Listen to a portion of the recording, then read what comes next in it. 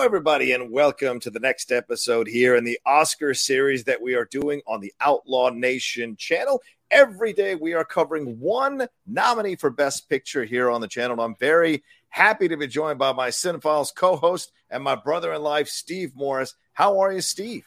I'm good. I'm thinking about taking a long, slow drive in a sort of a silent, contemplative way. Yeah. That's just really appealing to me at the moment. How are you doing? I think I would take that drive as well if I was dealing with something and needed to come to terms with the loss and really open myself up.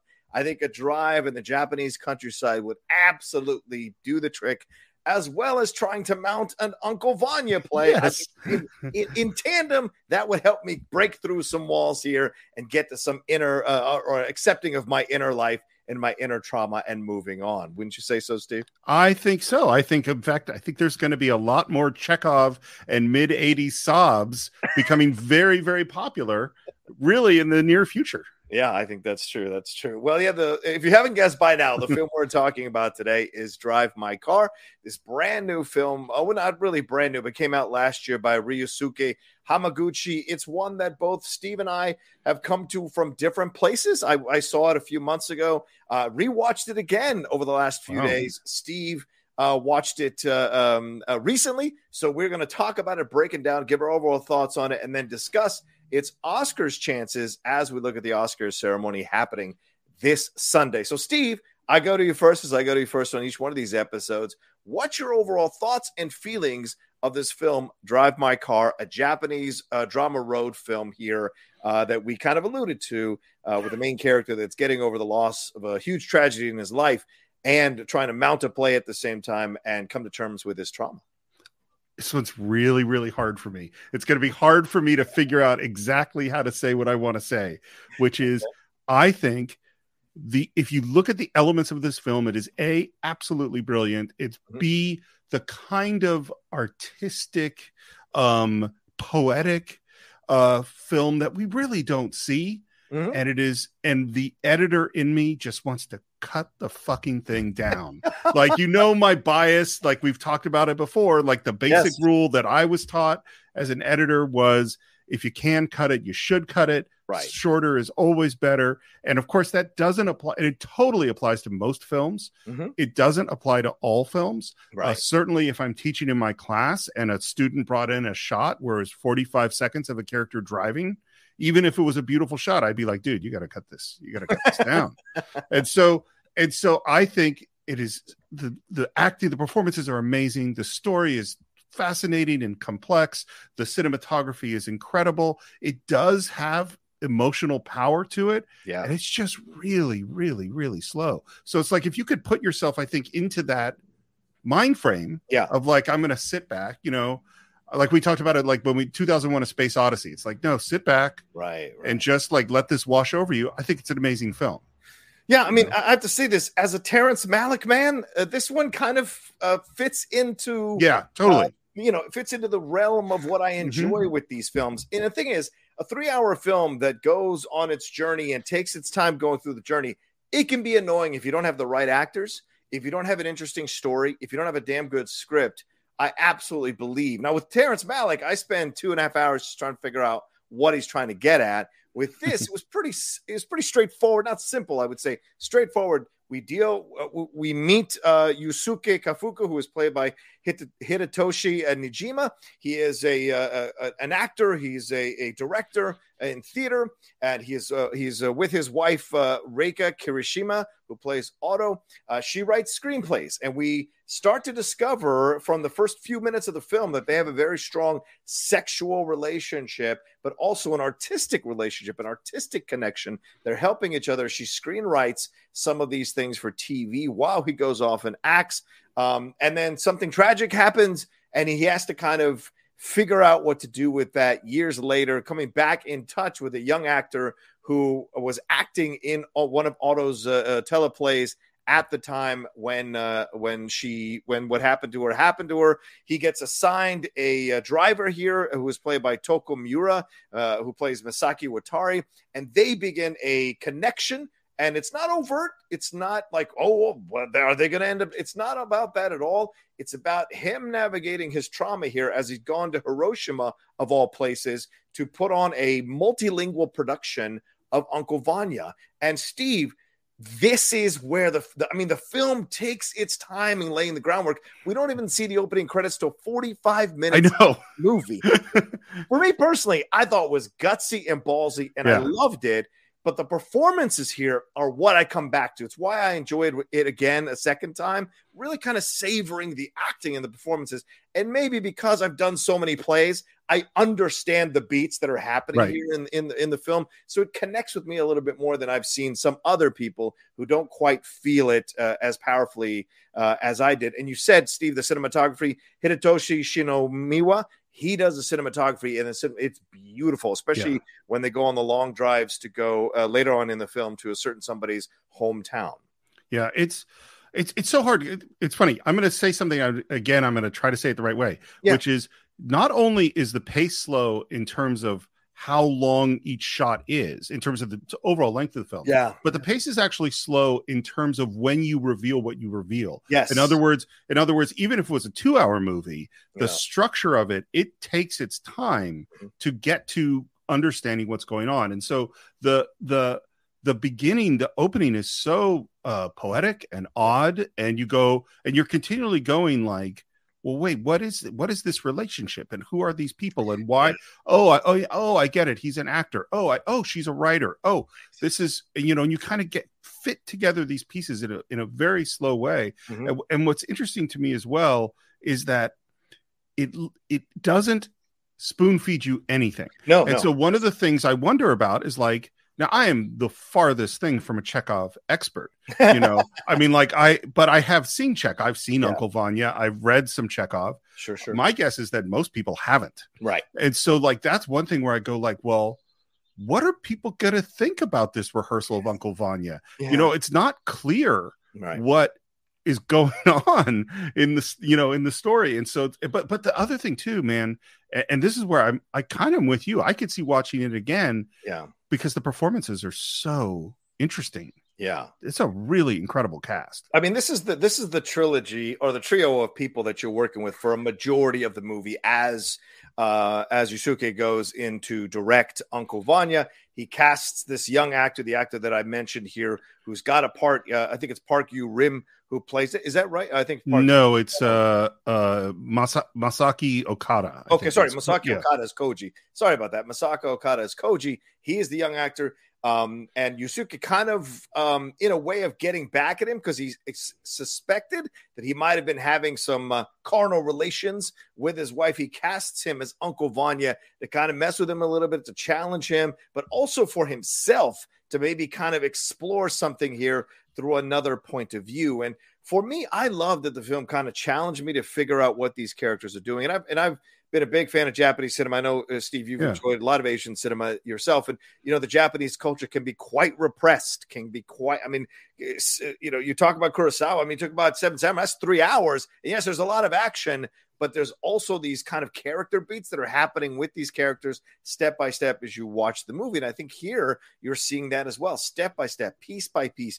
as you said, slowly unveiling the things that are happening within them, and then seeing how that collides with the other people in their lives as this film goes along. And I really enjoyed that. I really enjoyed how much how much time we got with these characters, and the beauty of loss, and the beauty of grief, and the beauty of trying to find your way out. And essentially the film is in 3 parts, with the opening here up until the tragic moment happens, everything with Uncle Vanya, and then of course something tragic happens there as well, and then boom, we go off with the 2 of them to go visit one place and come to terms with something that's going on there as well.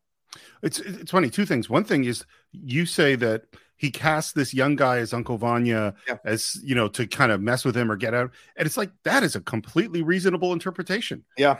I don't know why he cast him as Uncle. You know what I mean? Like the relationships are so odd. And his feelings about his wife. Well, and this is the thing too. It's funny. You mentioned that the credits are at 40 minutes. Well, 40 minutes is structurally kind of the inciting incident of the story. It's like it takes that long to get to what the movie is about. Yeah. You know, and so it makes sense in a way that the credits are there, because that's when we, and there's also sort of this, because they don't say a lot, is that you see the beginning of this relation, not the beginning of this relationship. You see this relationship and you go, oh, that's a weird relationship. Then you see this disturbing thing happen. Yeah. And you see them never communicate about it. Yeah. You know, and then much later do we hear a little bit of his feelings towards his wife who has died. Right. Well, and actually I just did what I was trying to avoid, which is because one of the mistakes that I made was I looked at just the tiniest thing about the film and it gave away what happens 40 minutes into the movie. And so the whole first 40 minutes of the movie, I was waiting for that thing to happen. And I think that really affected how I was perceiving what was, because I was like, oh, is it going to happen now? Oh, is it going to happen now? Oh, how is it? You know what I mean? And so I think that kind of messed things up. I also think like there is such one of the things about this film is people are really weird. And we're weird in terms sexually, and we're weird in terms of our emotions about other people. Like this movie doesn't go, here's how people make sense. This is what this is about. This movie goes, here's a bunch of stuff. And in fact, there's one thing that, again, I won't spoil, but at the end where I 100% expected someone to say the give you a hug, you're okay thing. And that is the opposite of what gets said. I'm sure you know what I'm talking about. Yeah. You know, and that was a like really shocking, powerful, true, real moment for me, you know? Yeah, I really loved how they got there. It took 3 hours to get there, but they got there. And when that moment happens, it's a very cathartic moment for sure to watch. And you've been waiting for that moment as well, just like you were waiting the first 40 minutes to see what would happen. You're also waiting for that kind of explosion at some point to happen, or what I guess what passes for an explosion in the way this guy is emotionally constructed.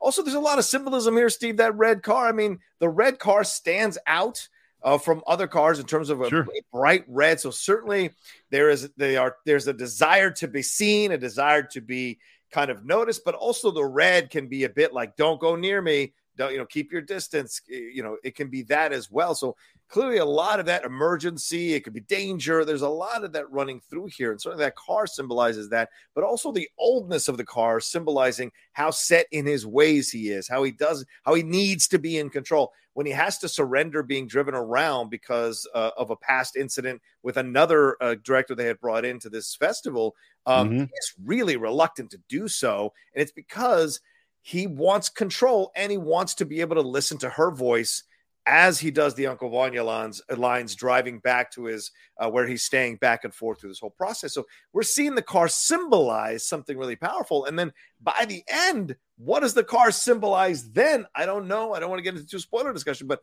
certainly I had some interesting thoughts by the time we got to the last moment with the car.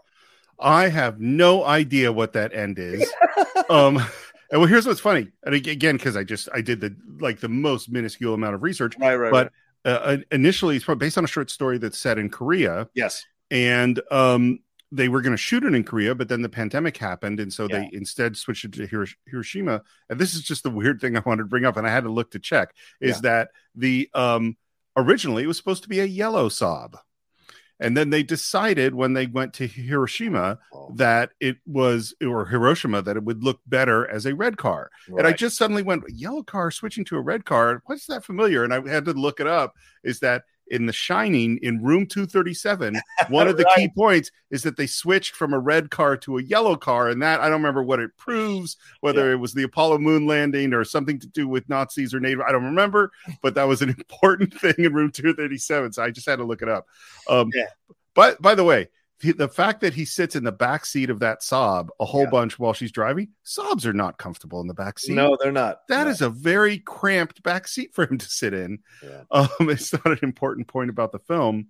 I also thought it surprised me. We have two movies where you have deaf characters acting in sign language, because you have that in the play, which is such a bizarre concept. It's not just they're doing Uncle Vanya, they're doing Uncle Vanya with everybody speaking different languages. Yeah. So people are speaking Korean, they're speaking Japanese, you have a deaf actor, and both, because we literally talked about Coda yesterday. Yeah.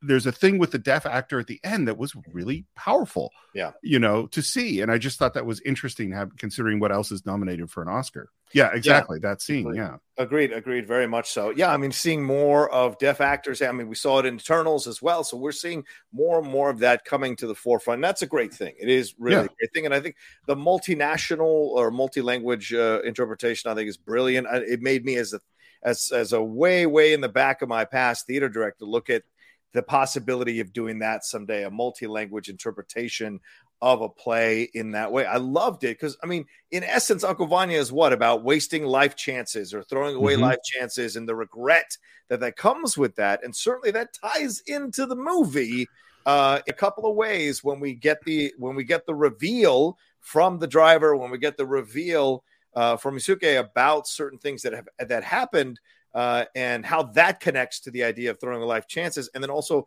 forgiving yourself. I think that's a big part of this as well, is understanding that happens, understanding that a lot of people do that, and understanding that forgiving yourself is the way out of that hole, is the way out of that darkness, you know? Although, again, it's a very interesting kind of forgiving yourself based on the way it's framed at the end of the film.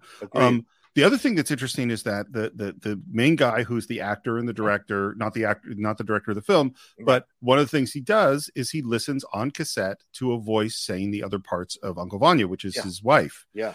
And so you're continually through the movie just listening to dialogue from Uncle Vanya while these people drive around, which, again, very slow, but also it forces you to go, well, what do these lines mean? Right. What are these lines saying that's significant about what's happening? And it reminds me, I know I brought up this book, Understanding Comics, before, because it's just, to me, still one of the great books on arts and visual arts. Yeah. And one of the things that he talks about, which it's going to sound like a bizarre connection, but is that you could do a drawing that's very, very photorealistic with lots of line and detail, or you can do a really simple drawing that's very cartoony. Yeah. And what Scott McCloud, the writer of the book, says is that the simple drawing makes us put ourselves in that character because they're not so specific, which is why Mickey Mouse and all the animated characters are so simple, because we can become them. Here's the reason I bring this up.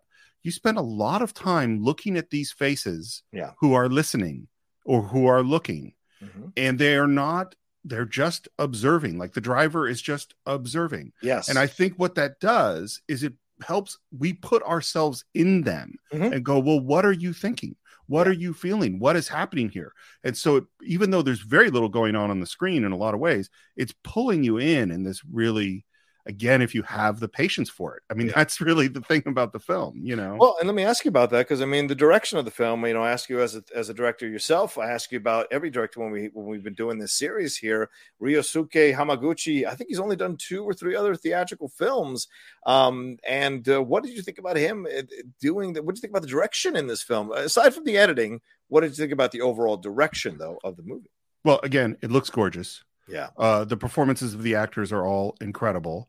The way that it's all the way that we're set up in very few shots, I would say, it's like he's just like, you're going to, like, for instance, there's a really intense conversation that happens in the car. Yeah.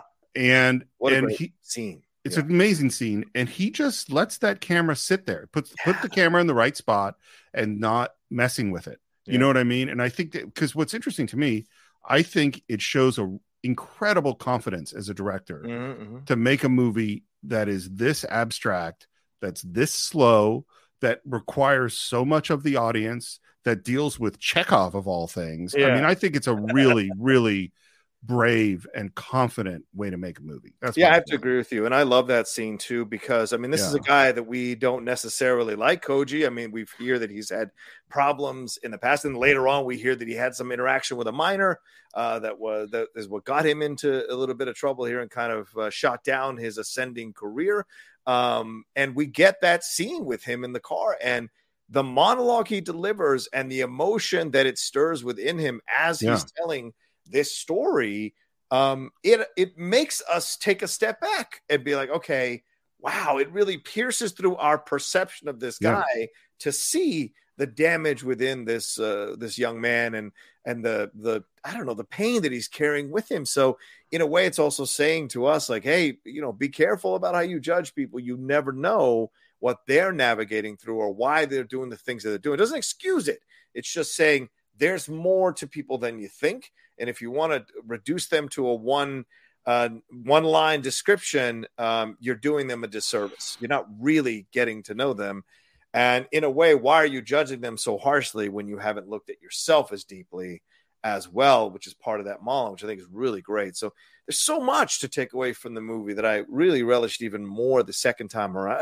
I don't imagine I'll go back and see it anytime soon, but it's one of these films that got the hook in me because it took its time and because I found the actors interesting, because I enjoyed the dialogue. And by the way, it won at Cannes. It won Best Screenplay at Cannes, or Cannes, however you want to say it. It was nominated for the Palme d'Or. It did not win the Palme d'Or. It won Best Picture for the Boston Society of Film Critics. It was nominated for the Chicago Film Critics. It won Best Film at the Los Angeles Film Critics Association, and it won Best Film for the National Society of Film Critics as well. So, Steve, we look at this in terms of the Academy Awards. It's nominated for Best Picture, Best Director, Best Adapted Screenplay, Best International Feature Film.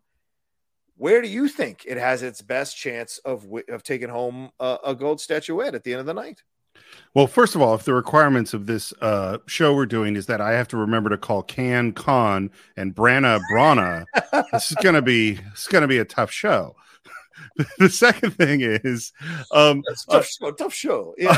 It's just, one thing I did want to say is that yes, what's interesting in that scene, and again, I don't want to spoil anything, is that I'm curious because you watch it a second time, is you realize that later on in the film that there was a crazy event that happened before that scene, right before that scene. Yeah. And so what the meaning of the scene takes on an entirely different thing. That's a great point. And in fact, there are things we will never know about what actually happened in this film.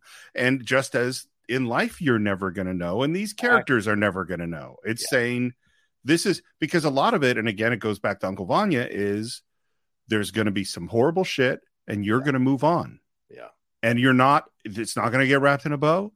You might never feel fully healed from whatever this thing is. You might never know the answers, and life is about moving on. And that is what it is. And so in terms of its chances, I don't think the only Oscar I think it really could win is the Best International Film. Okay. I mean, I've heard talk about, because it's up for adapted screenplay. Is that right? Yeah. I've heard talk about that, but to me, both Coda and Dune seem more likely in that case. Yeah. And I don't think it has a chance at Best Picture. No. What do you think? Yeah, I think Best International Feature Film is its most likely Oscar if it's going to win one. That being said, though, you never know with this Best Adapted Screenplay. We saw Parasite take it, beating out some pretty big heavyweights that year as well. So I don't know. I mean, maybe they're trying to open the door a little bit more to the Asian market. Maybe they're trying to kind of like connect with that a little bit more. So I wouldn't be surprised if some people really enjoyed the conversations, really enjoyed the snippets of Uncle Vanya that they're using here throughout the movie to kind of take you on this journey. So I would not be surprised if some Academy voters really felt a kinship with that language and helped it win. Because I see a lot of backlash to the Coda saying it's a Lifetime movie, and with Dune saying, oh, it's kind of overdone. So there could be reasons. And the Academy loves these kind of little smaller treatises on the human condition. And certainly that's a huge part of this movie. So I wouldn't be surprised if somehow it snuck in there and took it. But I do agree with you. I think Best International Feature Film is where it has its best shot. Sorry, you know what I always wonder about? I always wonder, particularly in a category like adapted screenplay, how many people who are voting are familiar with where it came from. You know what I mean? Because the question of adaptation it's like why it's so hard to pick best editing, because you don't know what they were working with. Right. Question of adaptation is, well, where did you start? And then I can see what you did. And by the way, the screenplay that is not nominated for adapted screenplay is in fact what I think should win, which is West Side Story. Yeah. Because the degree of difficulty, what Tony Kushner did to take a classic thing that we all love and fill it out in this way that honors the original but adding things to it, man, that talk about adapting an earlier material. That is kind of amazing. And going back to the original version before it was turned into a musical to kind of take elements of that as well. That was really incredibly done by Tony Kushner for sure. But we'll get to West Side Story. We'll get to it later on in the week. All right. Any final words here on Drive My Car, Steve, as we wrap up? No, I actually would be very curious to hear what other people's thoughts, just Yeah. to, and how they feel going through that movie. Also, one other thing I should reveal: it was 4 nights for me to watch this thing. Like I didn't have 3 straight hours to sit down and watch it. It took me 4 sittings. I was comfortably in a theater with 3 other people. So, so I was very much enjoying my popcorn, and it was a Saturday afternoon, and I was having a nice languid 3 hours watching this movie. So that's the way to do it. So you're not tempted to take your time, just kind of enjoy it. But when I watched the second time, it took me 3 days to see it, just a day, just to kind of cut it off and have other things to do as well. All right, well, as Steve said, let us know what you thought of Drive My Car down in the comment section below. Let us know what you thought of our thoughts on it, our review of it, our appreciation of it, and what worked for you, what didn't work for you in the film. If you've braved the 3 hours of watching this incredible movie here that is nominated for Best Picture. Steve, where can people find you, my man? Thanks again for doing this, brother. Oh, it's my pleasure. At SR Morris on Twitter, SR Morris1 on Instagram, Enterprise Incidents for Star Trek stuff, and of course, the Cinephiles with the great John Roca is coming out every single week. That's right. We're in the middle of our season of Lee, and what's coming out this week, Steve? Episode part 3 of Do the Right Thing. Yeah. Hopefully we finish it. I'm determined that we finish it in 3 parts. So that'll come out, and then I think we have a live show, and then after the live show, we're going to roll into Malcolm X. Malcolm X, exactly. Another 3-hour opus for sure. Another 3-hour film for sure. As for me, you can follow me at The Roca Says on Twitter, Instagram, and TikTok, The Outlaw Nation on Twitch. And please subscribe to the channel down below. Hit that subscribe button, hit that bell button so you see when we're dropping all the content, and share this video wherever you can. We appreciate you giving some love to The Outlaw Nation. And as I said, leave a comment and do all those things there. All right, y'all take care of yourselves. Be well. We'll be back tomorrow with another episode in this Oscar series as we profile another film nominated for Best Picture. Y'all take care of yourselves. Until then, peace.